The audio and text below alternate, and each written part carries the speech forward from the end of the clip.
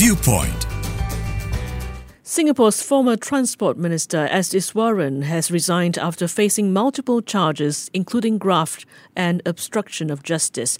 Iswaran has denied wrongdoing. He faces 7 years in prison if convicted. According to the Corrupt Practices Investigation Bureau, the charges allege he received kickbacks totaling more than 384,000 Sing dollars in value between 2015 and 2022. Iswaran is widely credited for bringing Formula One racing to Singapore. Joining me on Viewpoint is Associate Professor of Law at the Singapore Management University, Eugene Tan. Eugene, what do you make of the charges that have been meted out to as Iswaran? Well, I think that the charges, might seem underwhelming to some people, right? They didn't seem like huge amounts. But I think behind it is really, the message that it doesn't matter whether is a couple of $100 or a couple of tens of millions, right? The point is that public servants have to be above board, right? They have to be very careful not to give the impression, that they are acting not in the interest of the government, the public interest, but rather acting in the interest of some other party. So the expectations of public servants are high. And I think there is that reason for it, right? We want government to be above board. We want to make sure that no one has doubts that the system operates fairly and according to the rules. So we have this situation in which, many of the charges relate to, some might say, not so significant amounts, tickets to concerts, football matches, drama performances and all. And the law doesn't say that, you cannot receive them, right? But it places the onus on the public servant. Here we're talking about the Section 165 charges under the Penal Code, right? Where there are procedures by which, a public servant were to make the appropriate declaration and perhaps even pay fair value, for these gifts. But it becomes even more important under Section 165 when the two parties have an ongoing dealings. Right. So a person acting in an official capacity for the government and the other party in which, there are ongoing or future or perhaps even past transactions. So this is where, the question of whose interest, right, is the public servant acting in favor of? Is it the government's? Is it his?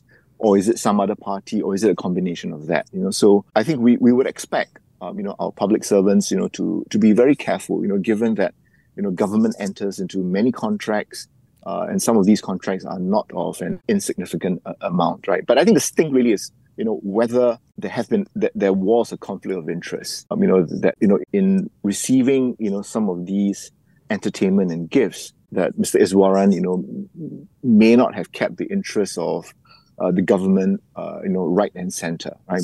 And this is something that, Mr. Iswaran will certainly endeavor to rebut. You can expect, a fierce battle, in court. And I think, that should, demonstrate, that the system works, that a person is innocent until proven guilty, that everyone's given a fair hearing, is entitled to his counsel. And so we just have to wait to see what happens in court. Well, looking at the 27 charges that have been listed out, it does seem that there is a pattern happening here? Well, I think yes. I mean, when you look at the charges, some of them relate to gifts and entertainment, that date all the way back to 2015, with the last charges relating to acts that occurred in 2022.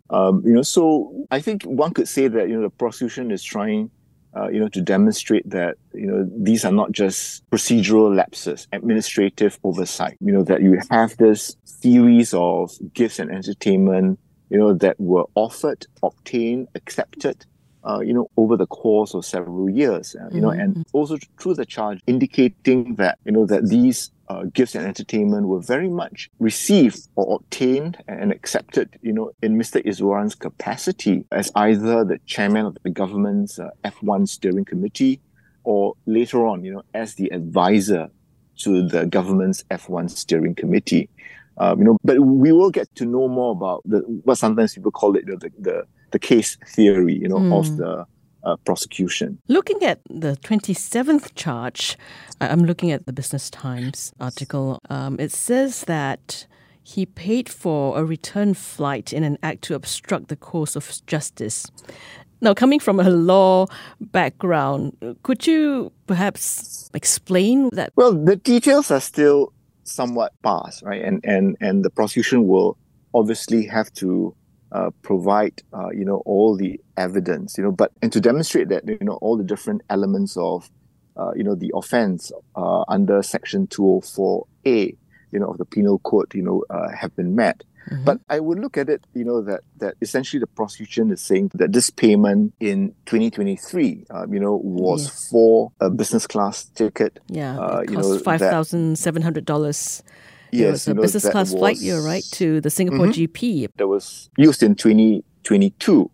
And so this payment was in a way that was an attempt to say, no, this wasn't a gift. I paid fair value, for this business class ticket, so there could be no imputation, but I think prosecution has taken the view, that given the timing of the payment and taking place in May 23, that, this was perhaps an attempt to, in the words of the charge, to obstruct the course of justice, to essentially say, well, there should be no offence here because, I paid fair value for the business class air ticket. Could you tell us why we were not hearing anything about Ong Beng Seng? Yeah, so I think in the charges against, Mr. Iswaran, one other individual, features very prominently, right? And that's Mr. Ong Beng Seng, the man who brought the F1 race to Singapore. And many of the charges were related to, either him or his company giving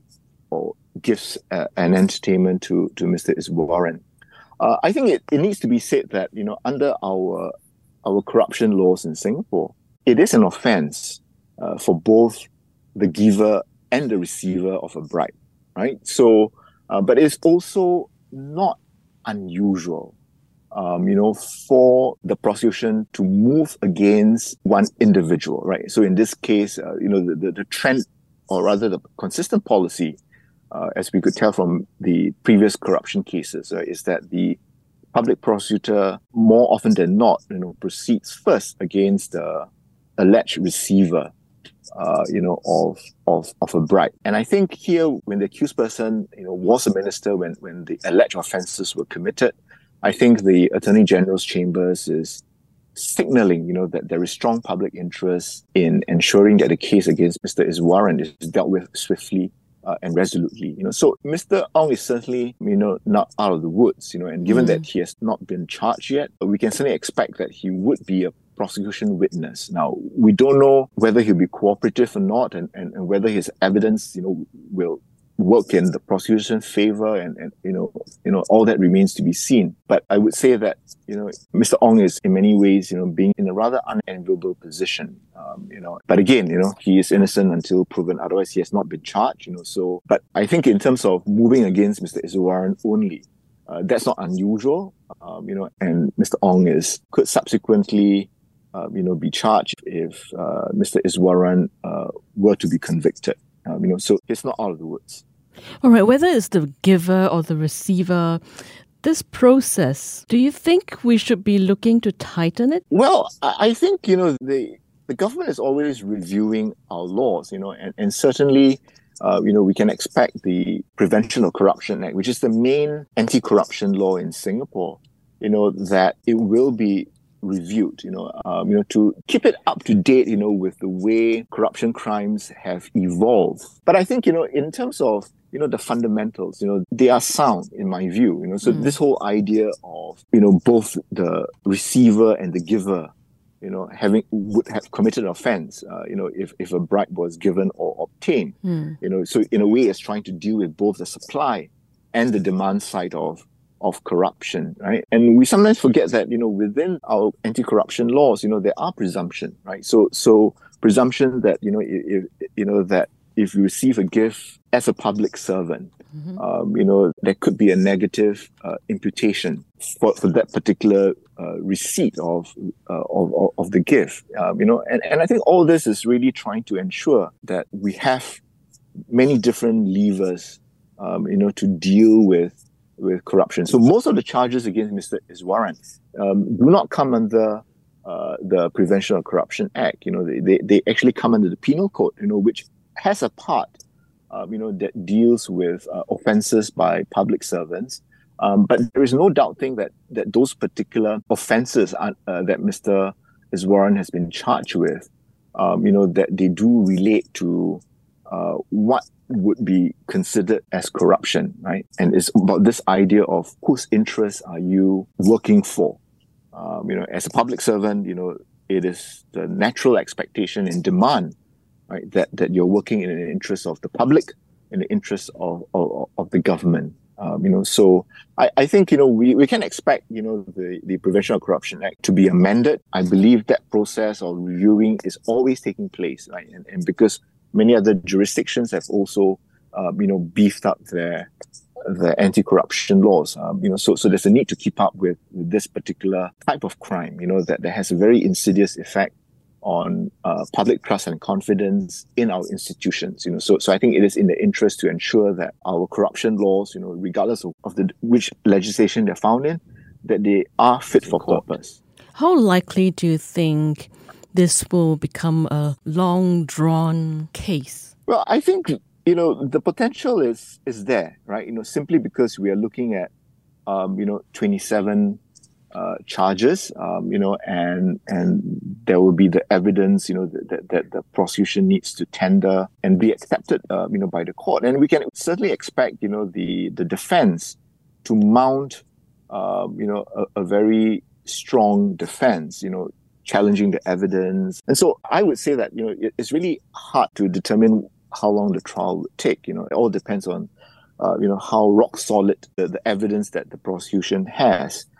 As the trial proceeds, we don't know whether Mr. Iswaran might change his position. And so it's really anyone's guess as to how long, the trial would take. And even when the trial is concluded, we should also recognize, that the prosecution or the defense could appeal, against the conviction if there is one, or acquittal. And if there's conviction, the sentencing. So this is a case, that could drag out for some time to come. Okay, Eugene, the repercussions of events that have happened so far, how do you think that will affect the leadership transition as well as the timeline for the general election? Well, I don't see the case now, going to trial as having any significant impact on the leadership transition, right? So we know from Prime Minister Lee's remarks at his party's conference in November last year that we're looking at something towards the end of this year for Deputy Prime Minister Lawrence Wong to take over from Mr. Lee. And we must recognize that those remarks were made, with the case already before the Corrupt Practices Investigation Bureau, right? So I think there is assessment that, this is a case that's only confined, to Mr. S. Iswaran, that no other ministers, particularly from the 4G team, were involved in the matter. So I think it does create reputational damage, for the ruling party, right? Because this is a party that has always prided itself in high standards of probity, good governance, incorruptibility. And so for one of their own, particularly a cabinet minister, to now be accused of, a series of charges relating to corruption, I think, that's a body blow, right? There is that reputational damage. And of course, this is not one event that some will see in isolation, right? They will look at some of the other controversies that the PAP government was embroiled in 2023, whether that related to the resignation of two PAP MPs over an affair, as well as, the Ride-Out Road leases of state bungalows. So it remains to be seen how, voters will look at it. But I think voters will also consider how the government responded, to these grievous allegations, right? How, things were not swept under the carpet, there was no cover-up, and voters will then have to make their decision, based on whether they see the system is robust enough, whether the PAP has kept to their high standards. So I think, in terms of, how that could impact upon the timing of the elections, I think it's really anyone's guess, in that the government has no control over when the trial is going to take place. The defense will have to be given time to prepare their defense, that there will be pre-trial conferences, there could also be plea bargaining where, the question of, if I plead guilty to some charges, will you strike off some others, those sort of things. And of course, Mr. Iswaran's lawyer, Mr. Davinder Singh, is a very much sought after senior counsel, and so the question of whether his schedule, would whether the court will accommodate, his schedule as well. So I think the ruling party is probably going to focus on matters that they can control. They have no say over when the trial will take place, how quickly it should take place. And so I think, they will use whatever time they have now to restore any lost trust and confidence, try to fine-tune their policies and, such that they deliver the outcomes, that will enable the party to bring a good report card to Singaporeans when election comes. And of course, deal decisively, with good outcomes, the pain points, whether it's cost of living, job insecurity, those sort of things, deal with those issues, because what has happened, and it's really now about trying to demonstrate that, this is perhaps, a case of one bad apple, but I think it bears saying, that Mr. Iswaran is innocent until proven otherwise. All right. Thank you very much, Eugene, for sharing your insights and viewpoints on this case with us. It's always a pleasure. Thank you for having me. Associate Professor of Law at the Singapore Management University and former nominated MP, Eugene Tan. Viewpoint.